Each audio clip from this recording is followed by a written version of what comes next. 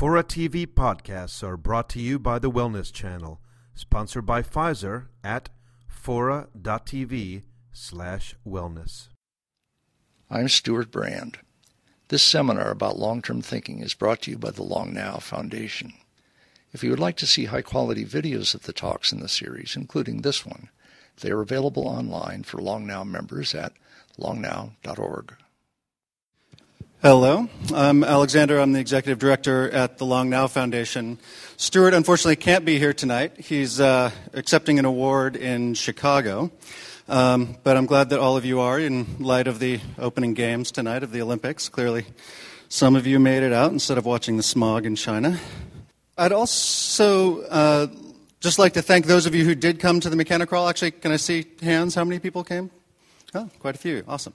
So we had over 1,000 people. We had no idea how many people would come, and it was great to see over 1,000 people come and check out all the amazingness that is in San Francisco's Fisherman's Wharf that nobody ever gets to see, except for the tourists, of course. Tonight, Peter Schwartz will be doing the Q&A after the talk. And I just wanted to give a little bit of the backstory. It's actually nice that Stuart isn't doing this, because Stuart's actually a bit of the fairy godmother of this story, which is he read a blog review by Rick Clow of this book, who the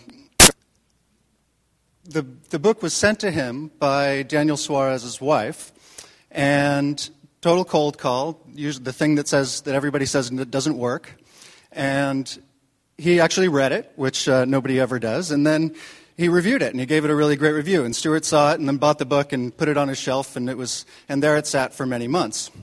And finally, he pulled it off his shelf when he was looking for a new novel, and he read it, and he was amazed.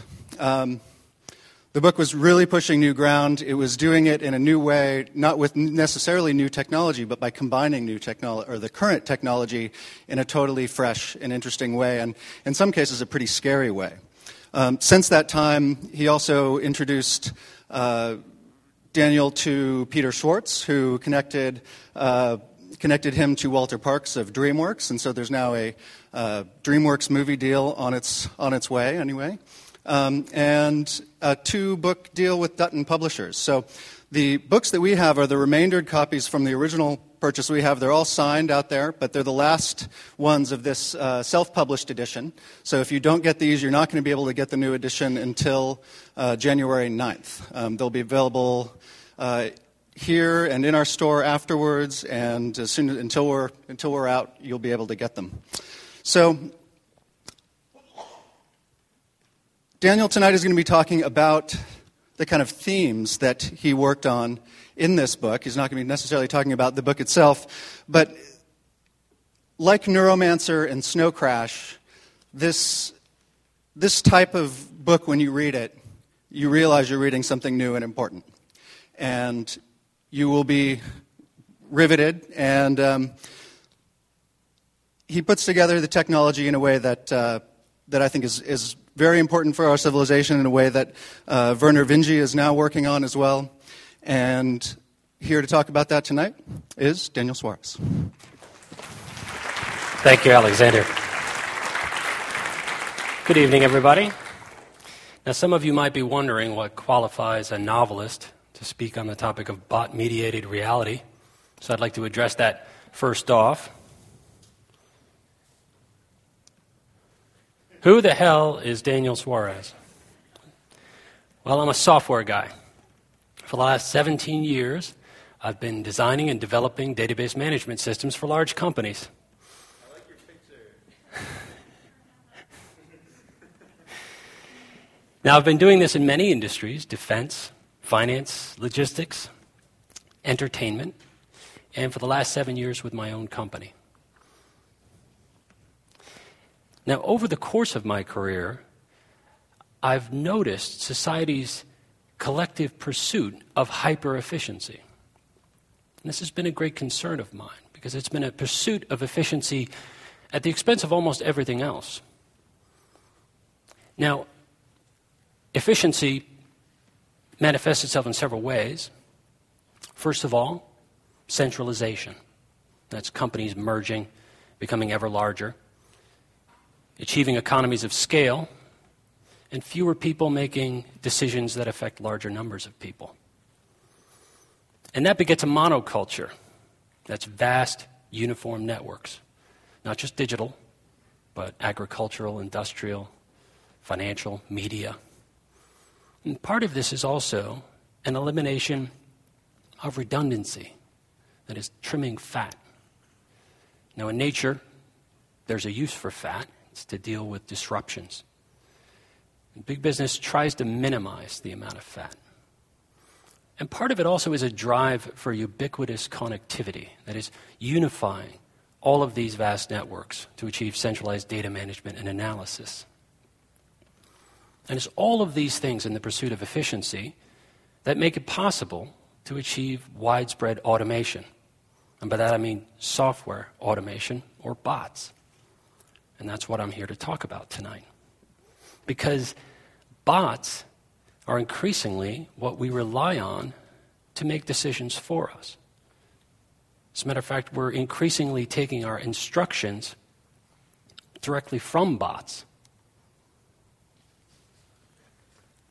Sometimes just on faith. It takes a while. I think this is in the Olympic Village, I'm not sure. Now, my book, Daemon, for those of you who aren't familiar with the scenario of that book, this story is one of a game designer who designs an array of bots that scan the internet for the appearance of his obituary. And when it appears on his death, these bots launch into action and begin to dismantle civilization as we know it. Now, as far-fetched as that sounds, it didn't escape my notice that IT security experts didn't immediately dismiss this scenario. And that should tell you something about the state of our culture's infrastructure. Because I don't think it would take a singularity or a greater than human machine intelligence to trap the human race. I think it could be done with much simpler systems. Because one of the things about narrow AI, which is what bots are, is that they are great at allowing a very small number of people to run the underpinnings of society, while the great mass of people make few or no decisions of consequence, which is one of my big concerns. In fact, I think soon, if not already, it might be possible for our society to run completely on autopilot, nobody at the wheel. So you may think, wow, Dan, that sounds pretty unlikely. But I'll go over a couple of ways that might happen. Because to me, that's the fundamental question of our time. Whether technology, I'm bellowing here, whether technology will liberate us or enslave us. And I think we need to get busy answering that question, and soon. Because bots are not going away. They're going to be with us as long as civilization is here. So we need to get this decision, this done right.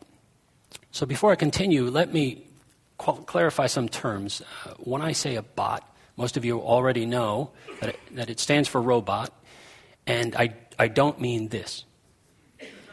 And I don't mean this. And under no circumstances do I mean this.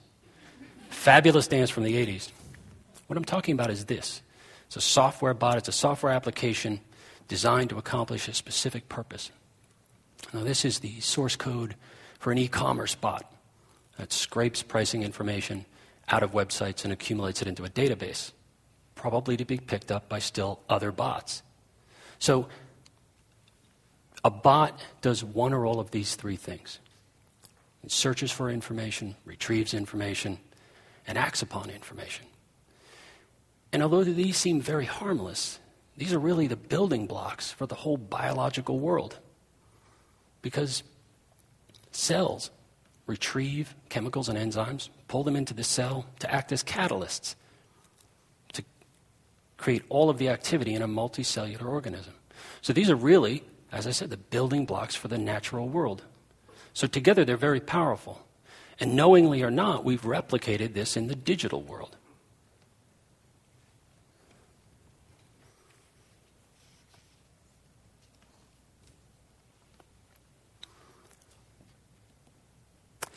Now, if you look at the last item, act upon, that's the key one, because that might get us headed back in this direction at some point.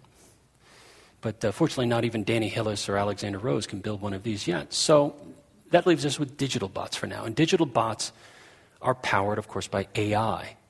And artificial intelligence basically breaks down into two main branches. And I'm going to buzz through this because I'm sure you're all familiar with it. But there's artificial general intelligence. Now, that's strong AI. Now, and that differs from narrow AI in that this doesn't exist yet. But there's questions about when it might arrive.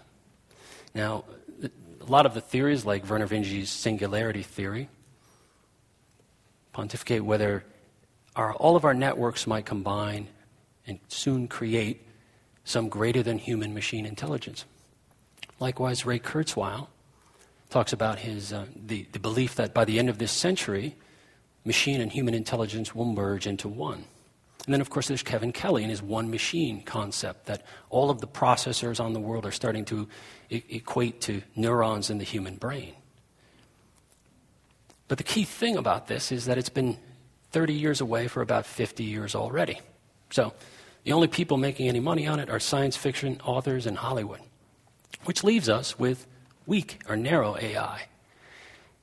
And these don't even try to approximate even animal intelligence. They do one thing very efficiently, and they're everywhere. They're all throughout society. As a matter of fact, they power the modern world. And that's because the modern world consists largely of data. We create mountains of data. And there aren't enough people to go through it all. And bots are supremely efficient at pouring through mountains of data that the modern world creates. And that's what gives them so much power over us as people. Finance, telecom, security, manufacturing, all creating this data. It's worth noting that bots determine whether you get a mortgage. They set your FICO score. As a matter of fact, bots might determine whether you get a job interview because resume scanners look for keywords. But bots also affect us on a much more personal level even than that. Radiology, MRI, these films are examined, pre-screened by bots for follow-up by doctors if an anomaly is detected. So instead of hiring 100 doctors, you can hire 10. It's hard to imagine a more direct impact on your life. As a matter of fact, you better hope they've written these bots well. But of course, bots are also scanning through all of your medical records to see whether you need to have your medical insurance canceled. So they're mining all of this data, but they're also listening to us as well and speaking to us. If you've called an airline or a credit card company recently, you've probably spoken to a bot. And actually, within the confines of a given business transaction, bots can understand and speak reasonably well with humans. As a matter of fact, typical synthetic speech voice based entirely on text. Synthetic voices seem rather fanciful. Now, I have one with a Kentucky accent, but that seemed out of sorts for here. But these voices allow a cost reduction of up to 90% in call centers. And that's the key, once again, is that bots are more efficient than humans. But of course, bots are also listening to us in other ways. Bots are largely responsible for the removal of the limitations on wiretapping, because bots can be put onto a line to listen for key terms and once again notify a human being for follow-up. So that's a key thing. They've removed any limitations on wiretapping. But bots are, of course, also watching us. The ballooning number of surveillance cameras out in society is made possible largely by software, because there aren't enough orcs in Mordor to watch all of these computer monitors. There are 500,000 surveillance cameras in the city of London, 2 million in the city of Shenzhen, China. And it's software that watches these monitors, looking for suspicious behavior, like a sudden grouping of 6 or more people. They can increasingly recognize us by the way we walk, by our facial features, and also they can identify people by race. So bots are really an unblinking eye and ever-listening ear. And of course, they make key decisions about our lives based on our data.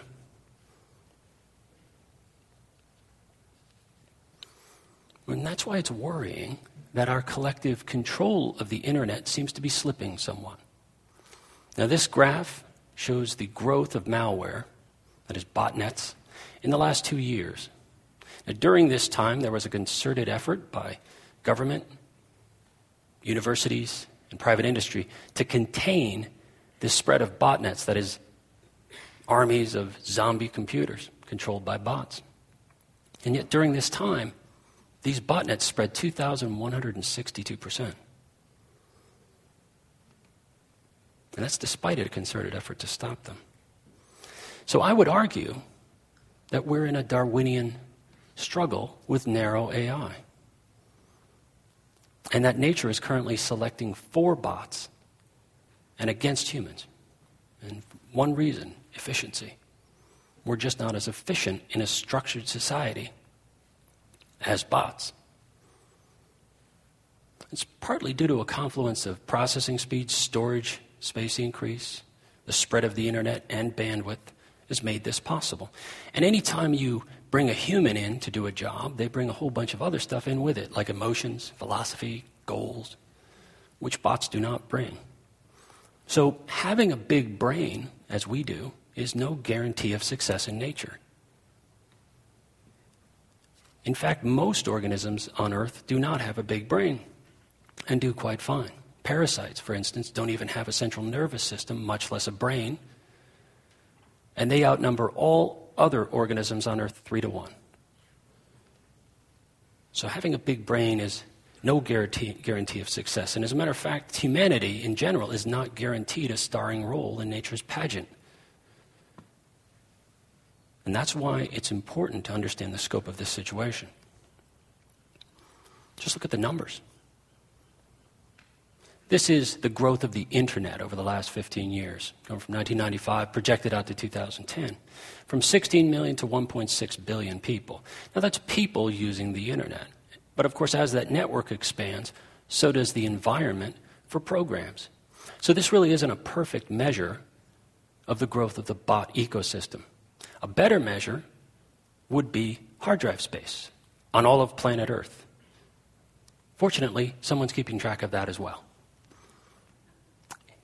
And in the next 5 years, it's projected to go up 1,000%.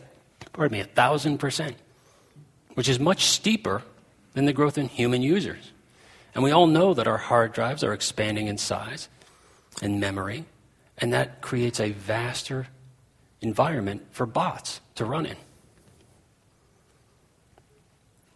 So we must be getting some benefit out of this if we're building this vast network for these synthetic organisms. Well, pardon the purple, it's actually blue on my screen. The human race is expanding in numbers, and that's good. We learned how to fix nitrogen into the soil. But what about us individually? What about the value of human life? There it's a little different story. And this is a disagreeable-looking slide because it's about slavery. And many people think that slavery is a thing of the past, but unfortunately we are living right now through a golden age of slavery. There are 27 million slaves known on the planet right now. It's more than at any point in recorded human history. So if we look in the United States at what a healthy male sold for, adjusted for inflation, it was $40,000. In 1850. In the year 2000, traffickers sell a healthy male laborer for $600. So clearly our human stock is dropping, which is surprising because we're big-brained animals. We're the most innovative. We're capable of great flexibility. And yet a rack server, a good one, goes for about $1,000.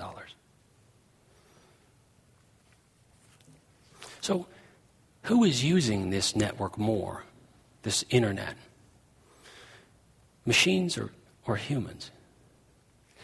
Sad news there too. By 2010, Ziff Davis projects that machine-to-machine transactions will outnumber all human use of the internet. And partly this is because of EDI, electronic data interchange, from all the companies out there, leveling inventories, automatically ordering things from each other. There's also sensors on pipelines and smartphones and location tracking devices.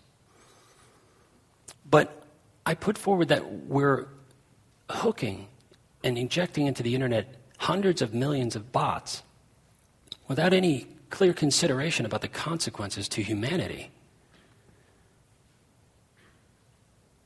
And also, there's no broad examination going on about how these bots might interact with each other. And that's without advanced intelligence, just simple reactions. A good example of that was Wall Street in 1987. October 19th, 22.6% of the value of Wall Street disappeared in one day. And it was because of program trading, bots reacting to each other. That's $500 billion in value. Remember also that bots don't observe borders. They don't share our priorities. They don't need clean air or water. And they don't need liberty either. So I would suggest that bots are potentially a vector for human despotism as well. Because very few people are needed to run systems with bots. And as fewer people make decisions, fewer people are needed to make decisions, and they don't learn to make decisions. And that makes a smaller number of people knowledgeable enough to sustain civilization. And we might lose our ability to control society. So who's building all these bots anyway? Usual cast of characters, of course, corporations build tons of them to encapsulate business knowledge. Governments create mountains of data that corporations and governments have to mine. You might be surprised to see religions up there. Religions do things like protect their Wikipedia page. They might create a bot to keep an eye on it, make sure nobody changes it. And the good thing about a bot is it'll work 24/7 and it doesn't have to obey the Sabbath. Criminal groups make some of the most sophisticated bots out there because they have to be stealthy in addition to doing what they're doing. And of course, there's just every individual student researcher, hacker, gray hat, white hat, black hat, creating this big galaxy of software that's doing who knows. And this zoo of bots, I divide into two families: datavores, that is, bots that munch on data, and predators. And you might be surprised to see game bots on the predator side. But actually, they inform the malware and botnet family. Because actually, game bots are where some of the most sophisticated software is being made right now. And games, online games in particular, reveal a lot about the future, I think, for social interactions, and especially about our interactions with bots, artificial life. So we have a lot to learn, actually, from games. I know it's shameless to use kittens, but I'm actually showing this to make a point. All juvenile mammals indulge in play. It's our way of probing new realities and of learning our place in them. And so I would argue that this is fundamentally the same thing as this. Because people are probing new realities. Now, as work becomes more network-based and less reality-based, this is very useful. I think it's one of the reasons why people play games now well into adulthood. It's because the world is changing so fast that we're continually juvenile in at least one aspect of our lives.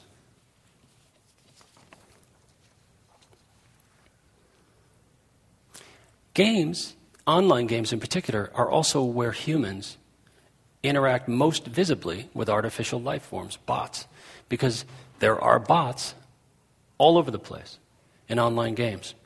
This is the game's second life, and this is the reporter Wagner James Au conversing with a chat bot.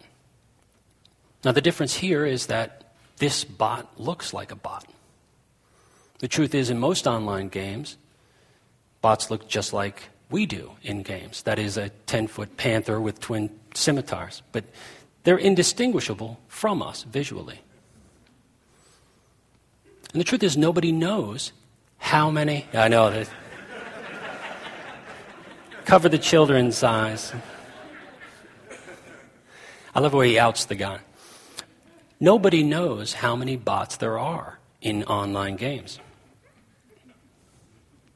I should have known better to have a scrolling... That's quite interesting. But you take a game like World of Warcraft. That's an economy of 10 million people. And that's bigger than some real-world small countries. Actually, I think I might pause it. I should probably pause it before it gets to the really racy part. But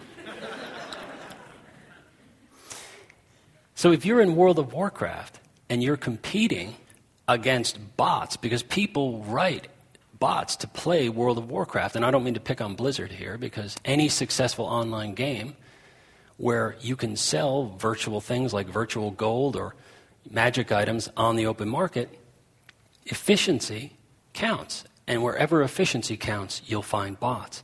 And so games like World of Warcraft have bots in them. And that makes it so that players, human players, are competing in this virtual space for virtual gold and for quests against artificial life forms. And this is not a science fiction thing. This is really happening every day. And as more bots appeared and players became irritated, publishers like Blizzard created programs like Warden. And what Warden does is it tries to find bots running on your computer with the game client. And as Blizzard started trying to find bots, bot developers made them stealthy. And it created down with Dr. Gary McGraw of Cigital Incorporated. He's a foremost software security expert. He's also with Greg Hoagland, the author of the books Exploiting Online Games and Exploiting Software. And he had this to say on the subject of game bots and its implications for security software in general.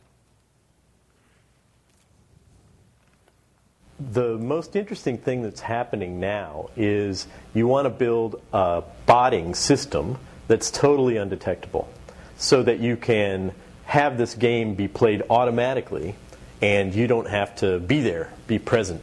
You build a bot or an AI program to play the game for you. But it has to be undetectable. So a lot of work has gone into stealthiness and hiding processes and things that rootkits traditionally do. The interesting thing that happened is the whole thing shifted, and now, in my view, rootkit technology is actually being driven by gaming exploits. So, as an example of how gaming technology is leading rootkits, you can think about an undetectable bot system that uses the fact that most PCs today are multi-core systems. So, strangely, the game companies have decided to monitor the game process in user land on the same processor. However, if you use a hardware interrupt and just stop that processor, guess what else stops? The monitoring software. Then you do some other exploit processing on the other core, inject a payload, and off you go. And since there's no Rip Van Winkle monitoring capability yet on these things, you can get away with that and build a insanely undetectable bot these days. So who would have thought that such sophisticated software would be put towards playing games?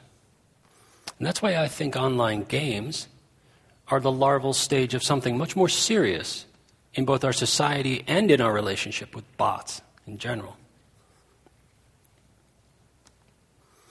This is an animation that shows major botnet activity over a 7-day period in the world. And once again, botnets are armies of compromised computers. Now in red, you'll see the Storm botnet, and orange is the Kraken botnet. And you'll notice as the workday passes, the activity blooms. It's like an algal bloom. It's very much a natural system. Now, this is what I mean about botnets evolving serious stealth, because remember, no one can stop these botnets. No one. Their numbers anywhere from 500,000, and I love this, the upper end 20 million. That's how wide the spread is. Nobody's quite sure how many there are out there. And the creators of these botnets, once again, nobody really knows who they are, but there are a very small number of people who have a great deal of power, because they can rent time on these botnets to either send spam or to direct distributed denial of service attacks against any target on the internet. And that has real-world consequences. I'll give you one example. A company named Blue Security in Herzliya, Israel, in May 2006, this is an internet security company, it tried to defend its clients from an attack knocking their clients off the internet. And the botnet then turned to Blue Security, focused its attack on them, prevented them from connecting to the internet no matter what they did, and they eventually went out of business. And then the botnet turned its attention back on its original targets. That was in Wired magazine in May 2006. Now, Information Week has said that the biggest botnets can knock entire countries off the internet. And the Kraken botnet is estimated to have already penetrated 50 of the Fortune 500 companies. And remember, very few individuals control these, and they're the number one threat to our collective control of the internet, which is worrisome in a way because bots are increasingly passing for human in everyday communications. Now, by that I don't mean they're passing the Turing test. This is more of a short-form Turing test. You look at the way we used to communicate, writing beautiful letters, like in the 19th century, "Dearest Martha, the children and I are fine." Everybody had different handwriting, and we even had difficulty reading each other's handwriting. But today, very often, OMG, LOL, simple symbolic language. But again, that's not the way we typically communicate. Very typically, we'll go to a website, we'll choose from drop-down combo lists, multiple choice items. These are all things bots are capable of doing. And it's because we're trying to be highly efficient in our communications and accelerate things that it's made the bar lower. CAPTCHAs can also be defeated by bots. Those are the completely automated public Turing tests to tell humans and computers apart. The little squiggly lines at the bottom of a web page. Those can now be cracked in 60 seconds by bots. So that line is blurring.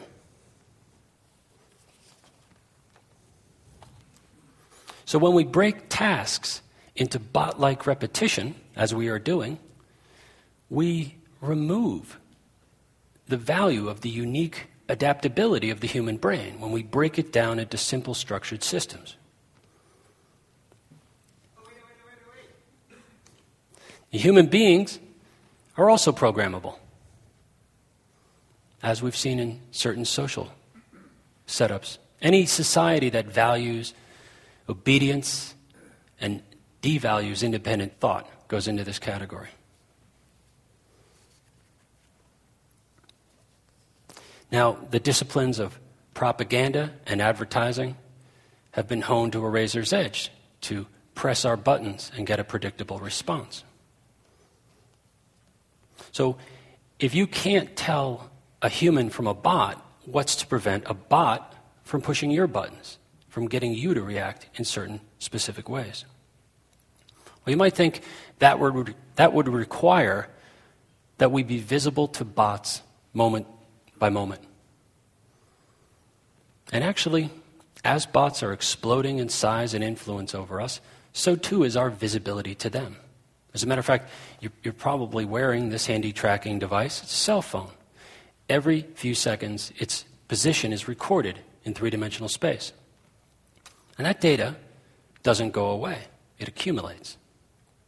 Same is true of your financial transactions.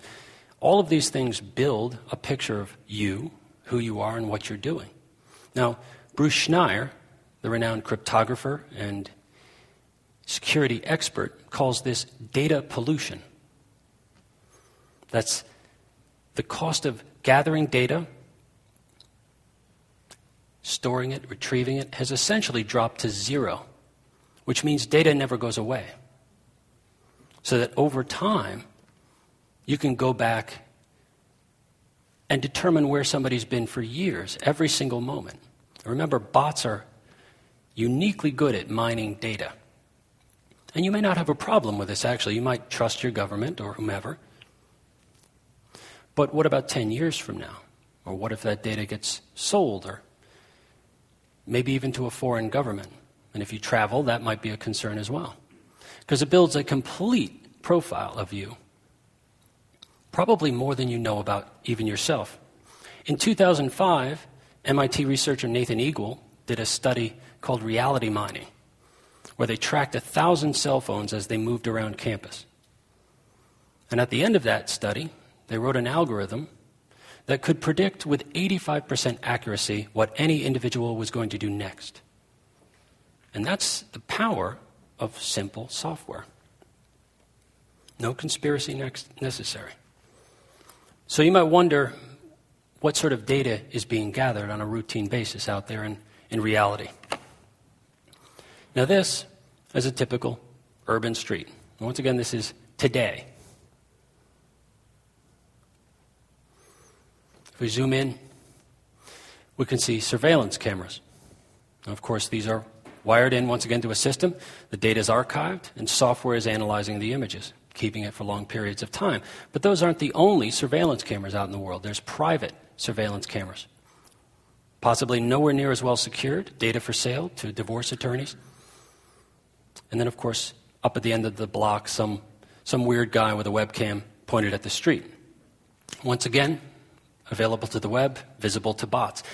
All of this visual data creates a context for the other data points that are being gathered by cell phones, by smartphones, emails, and so forth. And then, of course, there's the almost legacy process of gathering license plate numbers programmatically to track automobiles, but that's less and less necessary because new technologies make it easier. I'll pause this here. Now, many of you have Bluetooth devices in your car, but you may not know about the TPMS system. This is the tire pressure monitoring system. It was federally mandated by the 2001 TREAD Act. That's right. You all remember voting for this, right?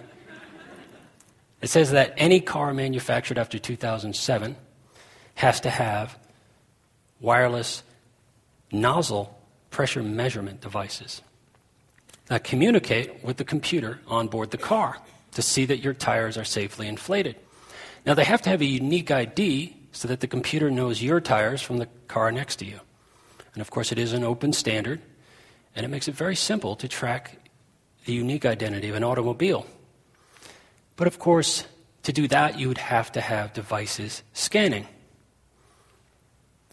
Fortunately, such scanners have started to spring up at choke points throughout modern cities.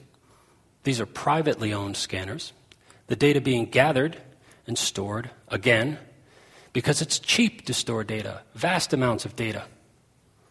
This data can be piled up along with your financial transactions and anything else, and bots can go through it to find persons of interest or to just find patterns or even just to sell you stuff.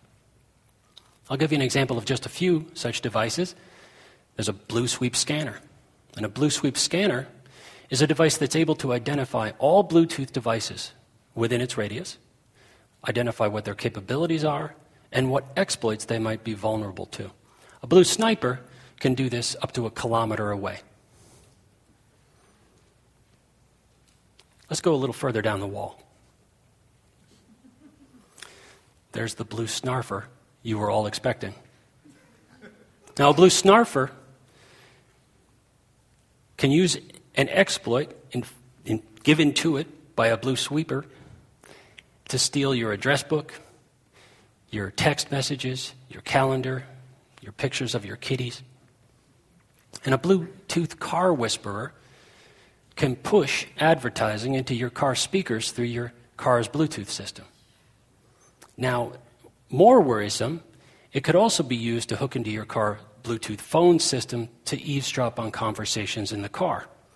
Now, if you combine that with something like the TPMS system or any future open standard device, you could pretty much track a car and listen to its occupants as they move throughout the city at any point in the future or at the moment it's happening. Now, so you're walking through this gauntlet of scanning activity with all your wireless devices. And again, I'm sure we were all aware of this. And then there's, of course, the financial transactions. Every time we buy stuff with a debit card or a credit card. Who, what, where, when. Combine that with visual data and all of the other points that tell us who was there with you, where you were going. It can be used to tell some very interesting stories. So it's a great constellation of information being gathered on us at all times. And then, of course, privately owned devices hoovering up all this information. So this is the world you live in right now. Who knows what it will be like 10 years from now? And this goes into the increasing complexity of the bot ecosystem in general. Because all of these corporate mergers have created a vastly complex system that no one really understands. You take mergers where they lay off half the IT staff, they have half-finished projects, maybe bots running that are completely forgotten, doggedly pursuing some original purpose that no one knows about, and also maybe even competing with each other even though the company is now one and not two. And then, of course, there's the occasional disgruntled employee who takes over the network. And I know that sounds impossible, but... So this could lead to a loss of human authority. Humans no longer fully being in control. Because it's really a system where historical decisions rule. Somebody or some group of people created an algorithm that decided something was true a while back, and it is put into force, and other people obey what it has to say. And over time, it becomes a black box, a proprietary mechanism that might in turn be folded into yet another algorithm, which becomes a black box. Unless people understand the proof of the logic that went into that algorithm. Now, Kurt Vonnegut wrote a book called The Player Piano, where society was completely on autopilot. Bots ran everything, including the factories. But I wonder if bots would be the ones working in the factories, because we might get the crap jobs. Because you don't need to have a body to manage a structured process. And that's what society has become, a structured process. Humans offloading decision-making authority. And ask yourself, would you notice? Do you really know that 75% of the decisions being made at your bank aren't being made by bots right now? Probably not. So rather than rising to some great complex golden age, I am concerned that human civilization might take a sidetrack and head towards a Boolean age, that is a time categorized or described as a constant bombardment of categorical questions that you must answer. You can't pose any questions that aren't asked directly of you. And I think we see elements of that already. So that's a structured existence in a structured society, and it is supremely efficient. And I think such a thing could give rise very easily to an elite group of people who would be the ones who understand how society works, and everybody else just answering the questions. And here's a quote from Carl Sagan's book, Demon-Haunted World, Science as a Candle in the Darkness. Carl Sagan wrote, "Science is more than a body of knowledge. It is a way of thinking. I have a foreboding of an America in my children's or grandchildren's time, when awesome technological powers are in the hands of a very few, and no one representing the public interest can even grasp the issues, when the people have lost the ability to set their own agendas or knowledgeably question those in authority, when clutching our crystals and nervously consulting our horoscopes, our critical faculties in decline, unable to distinguish between what feels good and what's true, we slide almost without noticing back into superstitions and darkness. And I think that's the real danger there, is having a small group of people understanding how society works. So that's bots as a control mechanism, economic disenfranchisement at the flip of a bit. And you might not even know what went into making that decision about you, because remember, we have vast quantities of data about us. And bots are making qualitative decisions about us all the time. As a matter of fact, it might not be a person who decides, who makes that decision. It might be an algorithm. What if control erodes further, though? What if the last person who knew how to stop something, or the last person with the password, dies or quits? I think we could easily picture a bot-controlled corporation, because corporations are already termed unnatural persons in the eyes of the law.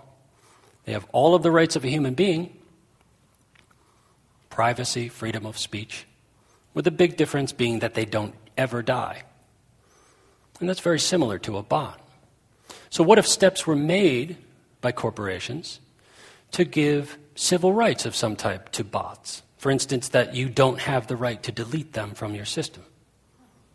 And that sounds a lot like DRM, actually, come to think of it. Because you got to ask yourself, who controls the data on your system and in these systems? That's a perfect example of humans ceding some of their rights to bots.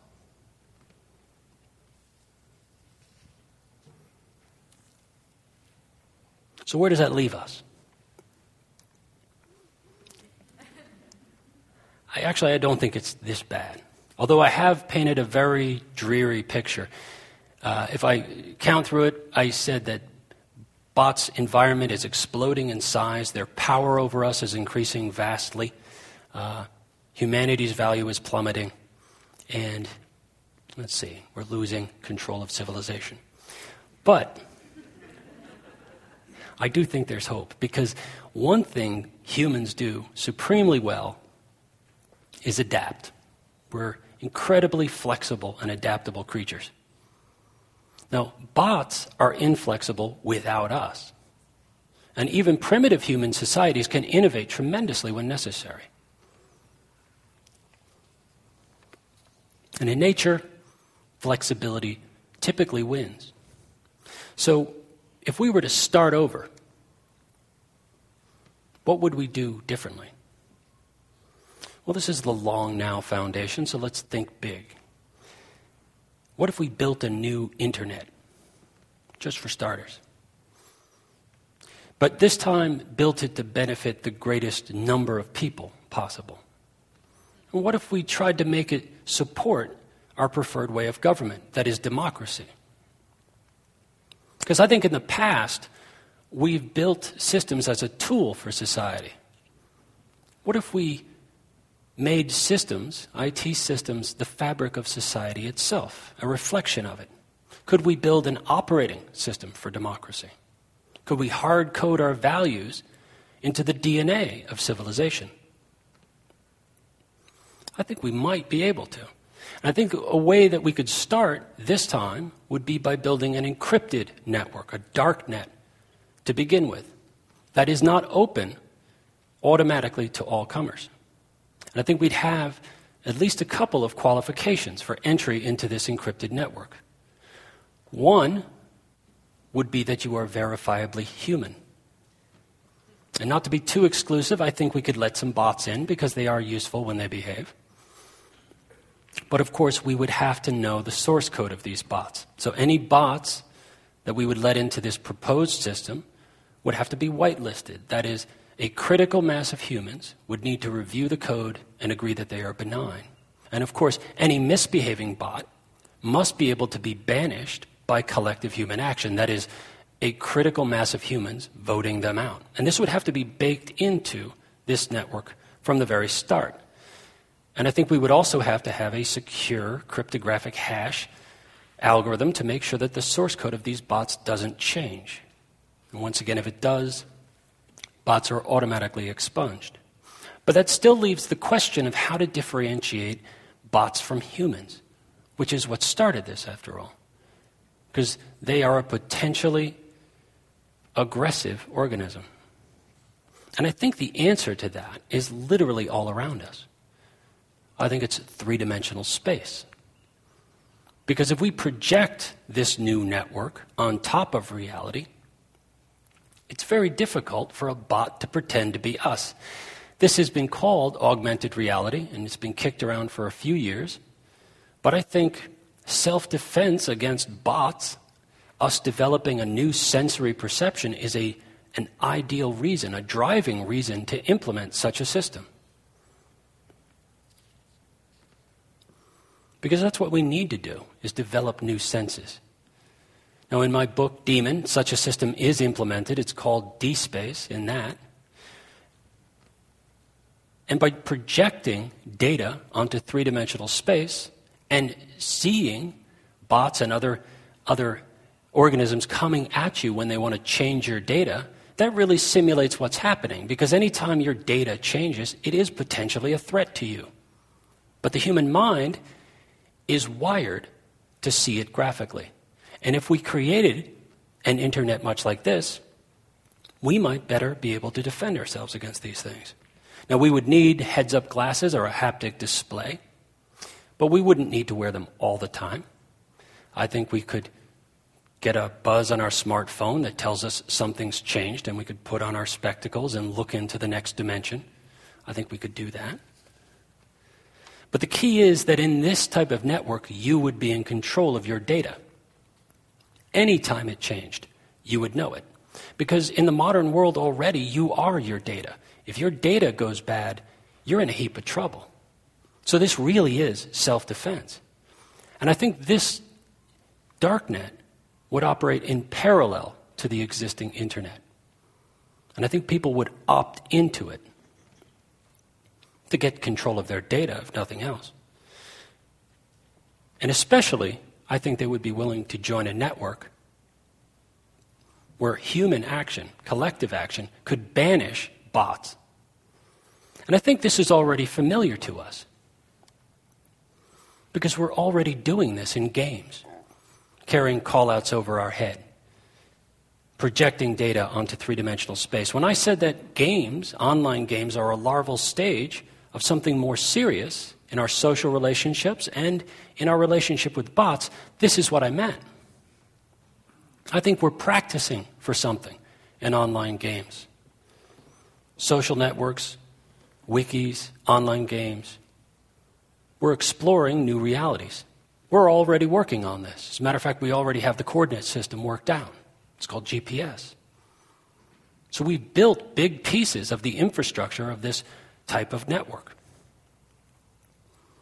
But how would a new network like this, a dark net, work person to person? I think it would look very much like an online game. Walking with a call out to those on the network, carrying your name, your reputation, your experience, your skills, so that people can recognize each other. Now, people who are privacy advocates might look at this and say, oh my God, this is a nightmare. But I would point out that your data is probably being sold to somebody just this moment. And at least in this new network, you would know anytime someone touched your data. You would know it instantly. You would receive your ratings in such a system by your past interactions with other network members. As you dealt with them, they would rate you, and you would rate them. And you would classify their skills, and this would start to develop an open source database on what this civilization can do collectively. It would keep its collective records as part of the system. And it's good to have reputation in context, especially if you're trying to buy a car or something like this. like the undercoding. I wonder if it would encourage like-minded people to hang out together, to get better ratings. And I'm not sure that that's bad. I haven't decided yet. But it might make for some interesting changes in society. But what about bots pretending to be human? Because, of course, that's one of the reasons we've designed this. It would be very difficult for a bot to masquerade as human in such a system. Because remember, illicit bots that do not have their code approved by a critical mass of people, would be banished instantly, which would leave bots masquerading as humans as the only way to get around. But of course, a call-out hovering over nothing is a dead giveaway, and hiring people to hold your bot for you doesn't scale very well. It's very expensive. So this has a sort of built-in natural protection against that. And I do think that this type of social arrangement has even greater implications, actually. Because bots, although they are a threat, we've dealt with threatening organisms before. We've developed symbiotic relationships with threatening organisms before. And the very disinterestedness of bots in us is their great usefulness. Because impartiality is a cornerstone of blind justice. And blind justice is a cornerstone of democracy. So one could picture that open source bots, that is, bots that have their source code reviewed by everybody and available to all, could be supremely useful and impartial about human affairs. And this would be a bot-mediated reality. This would be bots examining what's going on in the real world and moving information and decisions through civic society on our behalf. I'm going to get a laser pointer for this and step you through this imposing diagram. So here we see the old dirty internet and, of course, the new darknet constantly gathering news about the real world. News items, rumors, blog entries. And there could be a layer of civic bots, open source, approved, gathering this information on a moment-by-moment basis and distributing small bits of it to citizens in this darknet. The bots don't have to know what the news means. They just pass it to big-brained humans who can sort it out. And as a citizen, part of your duty, your civic duty, would be occasionally to receive this information, and you only have to do two things. You have to categorize it and prioritize it. So if you're walking along and you receive a message that there's been an oil spill, you might think that's a very high priority item. And you might categorize it as ecological pollution and send it on its way. And then a second layer of civic bots would gather all of the information from all of the people who received that exact same item. And it might be thousands of people. And it would determine whether it was collectively perceived as a high priority. And those high priority items, we'd already know the category, generally, that people assigned it to. And because we collectively have been evaluating each other in our past interactions, we know who the experts in ecological pollution are in society. And so would these bots. And they would direct that high priority ecological pollution news item to the experts in society. And the experts would further evaluate it. They would vet it and determine whether it was in fact real, whether it was in fact high priority. Once again, the bots don't know, they don't care. It's just information that's of concern to us. And that's why this is more of an operating system for democracy. We're collectively deciding.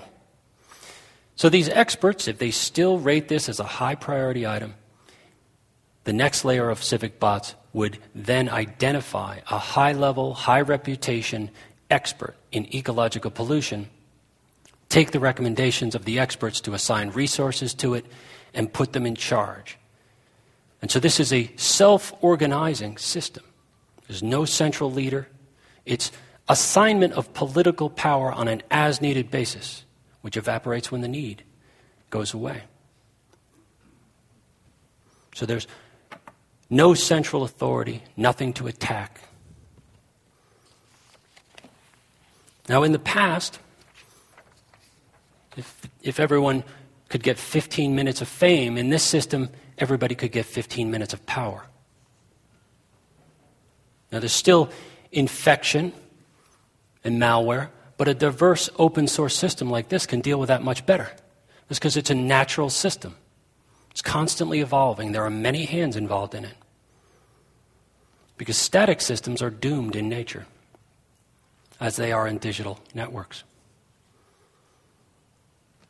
So in conclusion, now that I've warned you all that, although bots do permeate the modern world and they present a potential danger to us, and they're not going away, I really do think that we can achieve a symbiotic relationship with narrow AI.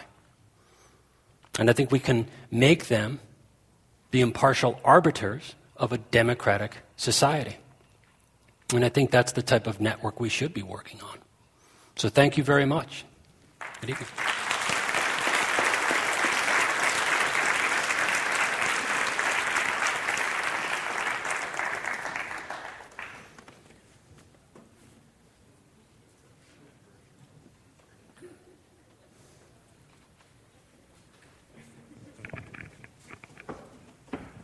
Daniel, thank you. Oh, you're welcome. Brilliant. Thank you. Thank Appreciate you. it. For those of you who haven't read it, for me it was one of those remarkable experiences. It happens every once in a while. You read a book and suddenly the world changes in front of you. This is one of those kinds of books that suddenly the world, the future, what was possible changed for me. And as you might imagine, given what I do, I read a lot of this stuff.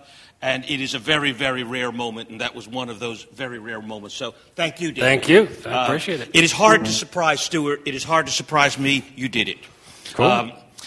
So I have a couple questions, and then we have a number of questions from the audience. But first of all, you began by saying, you're a software guy. Why a novel?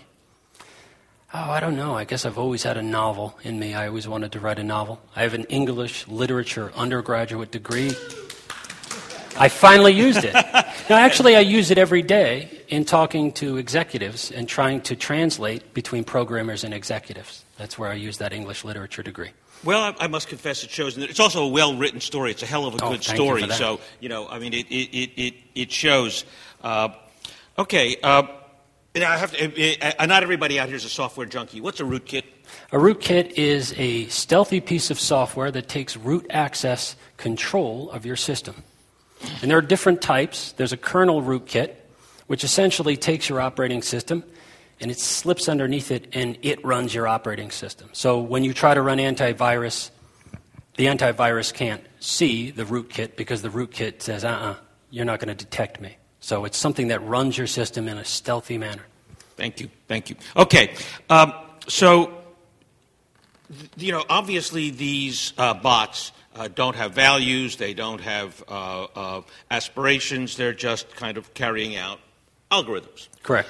They're very banal.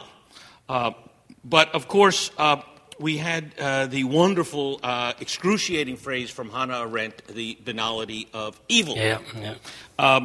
So does this imply that these are, in some sense, evil? That maybe we should be getting rid of our cell phones? That these are the root of all evil? Is this... Well, it's like this. Any automatic system can be used for bad purposes. You could create a door closing mechanism, and then some jerk can put some innocent person in the way, and it can smash them. So, automated systems do exactly what we say, but they typically don't have a sense of context. So they can be invade to accomplish some very bad thing by people. So if you get rid of your cell phones and all this other stuff, I don't think it would help. I think it's better if we build in mutual safeguards so that if I misuse a system, you'll know about it. Darknets. Yeah, I think. Because then in order to get into the system, your identity is known. And that's the key, I think, to reputation systems. Now, I want to talk for a moment about your use of nature as a metaphor here. Mm-hmm. Maybe you don't mean it as a metaphor. Yeah, it's literal. But question, first of all, you began with efficiency. Is efficiency the only goal of a bot? Once again, I don't think bots have goals. It might be the only goal of the designer of the bot. Because I think there's this drive for constant efficiency. And if I remember correctly, in nature, in the absence of parasitic infestation, species will tend towards parthenogenesis, that is, cloning. And then when parasites are introduced into that system, the genetic monoculture that's been created quickly crashes. So this happens in nature, and I think that's kind of what we're building in real life, in our digital networks, is a how monoculture. does that natural selection actually work for bots? Well, we're the evolutionary mechanism for bots, and I think it's largely measured by efficiency, how much efficiency a bot can achieve in a given task, and also survivability, although we are constantly putting a hardened shell around our systems rather than letting the bots fend for themselves in an open network, which I sometimes wonder about, because when you see a botnet get behind a network, it can very quickly cause major problems. I hope that answered your question. Okay. Let's give it another shot. Well, no, that's all right. Let's go to some of the questions from the audience. Seth Franklin, where are you? Over here. Is it really appropriate to say bots make decisions? Aren't they just executing algorithms like a car or a bicycle? Yeah, correct. Actually, they are. They're regurgitating decisions that someone made, possibly in some other context. But once again, they'll do so remorselessly. So actually, when I say we're letting bots make a decision for us, they're following a logical pattern. Those of you who used, MapQuest to get here, you allowed a bot to make decisions for you how to get here. And mostly, that's not a problem. So it's that class of decisions that you mean? Correct. Okay. Straight Boolean. Yes, no, right, left. Now, coming back to the natural metaphor, is there any evidence yet of bots actually evolving or mutating? No, not on their own. And I think, well, there's genetic algorithms that do that, where you run several generations. But that's by design. That's by design. Okay. And bots, once again, if they don't perform well or they don't sell well, the engineers go back and reconfigure the algorithm in the hope that they become more efficient or don't make mistakes. And inventory leveling applications are a good example of that. Because if you have too much stock around, you've made bad decisions in your algorithm. So they will evolve over time through human help to become more efficient. Well, okay, but when we see in nature, organisms mutating either alone or through various genetic combinations, what's going on? There's a catalyst for it somewhere. Yeah, well, what's going on at the level of software that actually makes that happen? I think efficiency is the driver. I think that is the thing that causes mutation, that constantly seeking more efficiency. By humans. Once again, we are the evolutionary mechanism for these narrow AI agents. Thank you. Okay. Bob Kopek, where are you? Over there. Everybody over here. Okay. So now it's the Unabomber. Ted Kaczynski. Remember Ted Kaczynski? I think he's still in prison, right?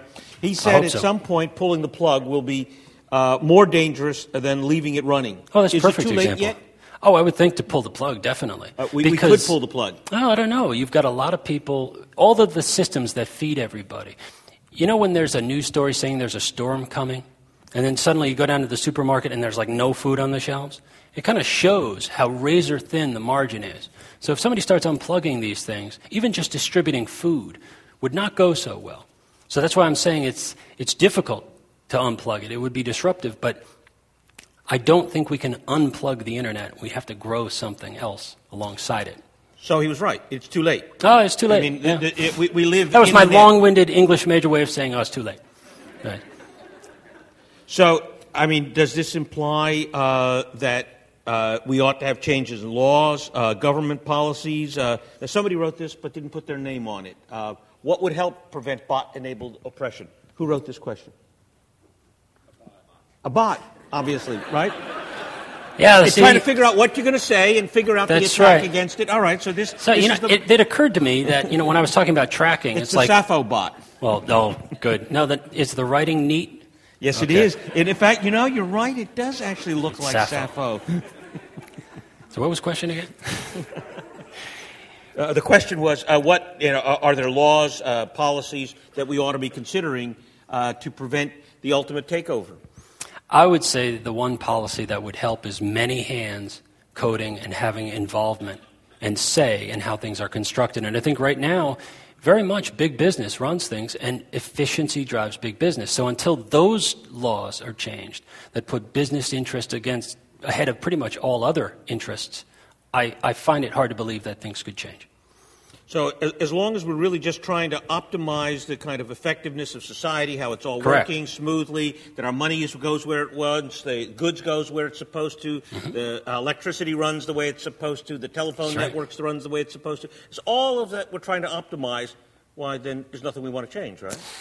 Except when a disruption happens. That becomes more like a house of cards after a while. And we've seen disruptions before in power supplies and other things.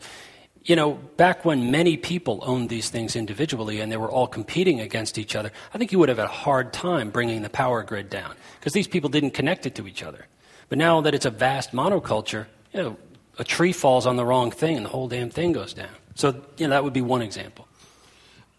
Max, back there. So, you know, if you were a Marxist, why, what you would argue Which I'm not. is, and I'm not saying I you're own a Marxist, corporation, but so. you may or may not be. But this is a classic Marxist argument. So what about the notion that humanity must first be oppressed in order to revolt? Wow. That, in fact, the bots are part of the natural order that will lead to further human evolution because they are, in fact, our natural, since we are, opponent. in fact, we're people with higher brains. We have to create competitors with, in effect, higher brains to force us to evolve. You know, guys with bigger muscles aren't, you know, we're not going to outcompete tigers and lions and I sense a cycle coming there. Yeah, right. You know, so is this really about us creating our natural predator to be able to evolve? That's an interesting question.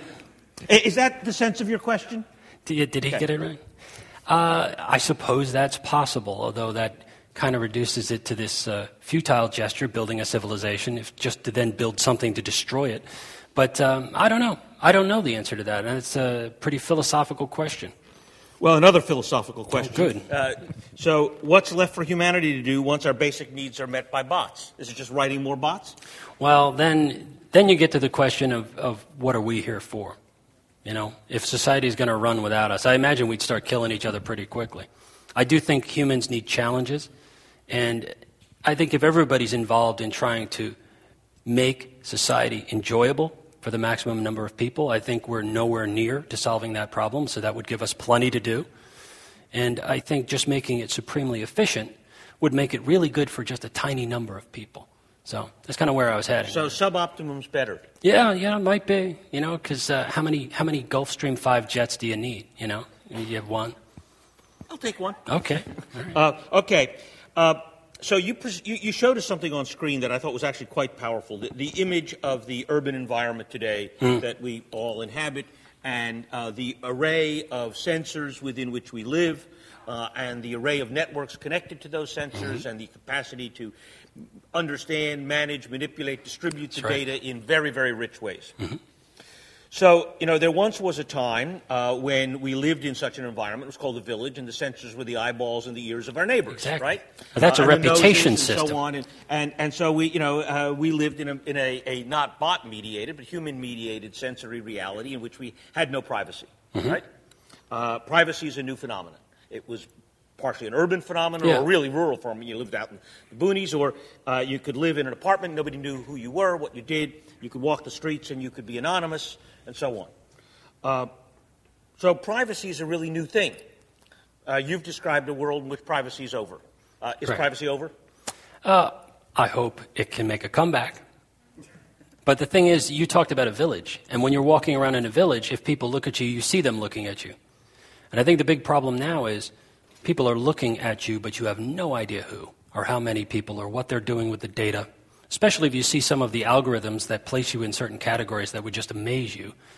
But it's because they're examining you, and they might know you, that is the developers of these algorithms, better than you know yourself. So I think it's a very different thing. I mean, sure, it involves privacy, but I think it takes it to a whole new level, and it puts it behind this veil where you have no knowledge of what's going on behind the scenes. So it's okay for your neighbors to know, but it's not okay for... They wouldn't know either. Pardon? No humans individually, I think, would know. I think big corporations and organizations that are mining this data for patterns would know.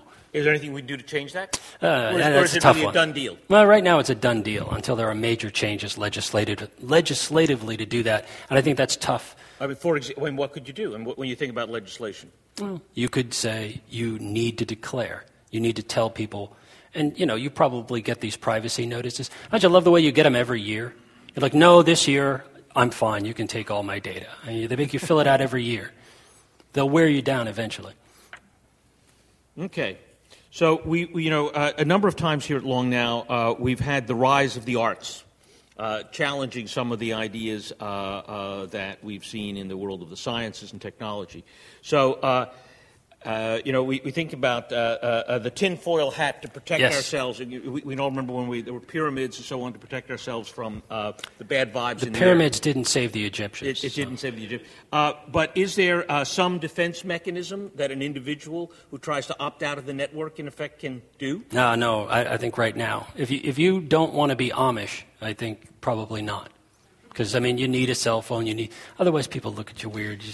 But not now. I don't think that's what... Stefan Hoyer, where are you? Stefan. But I don't think that's what you really... You meant using art as a kind of conceptual defense against a kind of uniform mediated reality. Is that what you meant? Interesting. I would think the only defense against this type of thing is, once again, many hands building it. Because then many hands would be informed about it. And I guess it could be considered a big art project at that point. Everybody creating their own interpretation of what society should be, and other people interacting with it. I think is that answering your question at all, I hope? Well, I was wondering to what extent bots can pass themselves off as humans if they can't create art. Art bots. Art bots. I'll bet if you go to Google and type in art bots, you'll probably find a whole club. Well, in fact, there's a wonderful book by one of our friends, Pamela McCorda, called Aaron's Code. I think that was the title. So it's like fractals in a way. It's just repeating patterns? Aaron's Code was about, in fact, art bots making Interesting. art. Okay, there's the answer to that. It's a few years old. So it exists. The art bots are already out there. Fan question. Sure. Okay. So what do you hope for from the movie? No, I got to be careful what I say here. Let's see. No casting choices here. No. We did Tom Cruise already. Okay. Good. I hope they don't mess it up, and I hope they leave some subtlety in it. But I have good hopes for it. I do. And the sequel? Those of you who don't... a painful fact, this is a spoiler, this is only Volume 1. That's right. There's a sequel coming. Fair warning. And we are anxious for it. When do we get the sequel?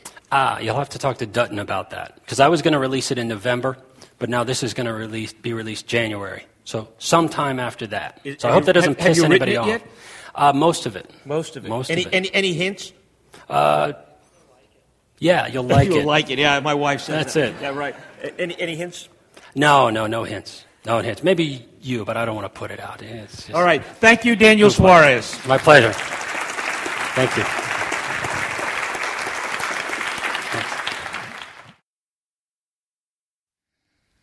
This seminar about long-term thinking was brought to you by the Long Now Foundation. Thanks to Fora TV, you can see high-quality videos of the talks online by joining Long Now as a member at longnow.org. Thank you for listening. I'm Stuart Brand.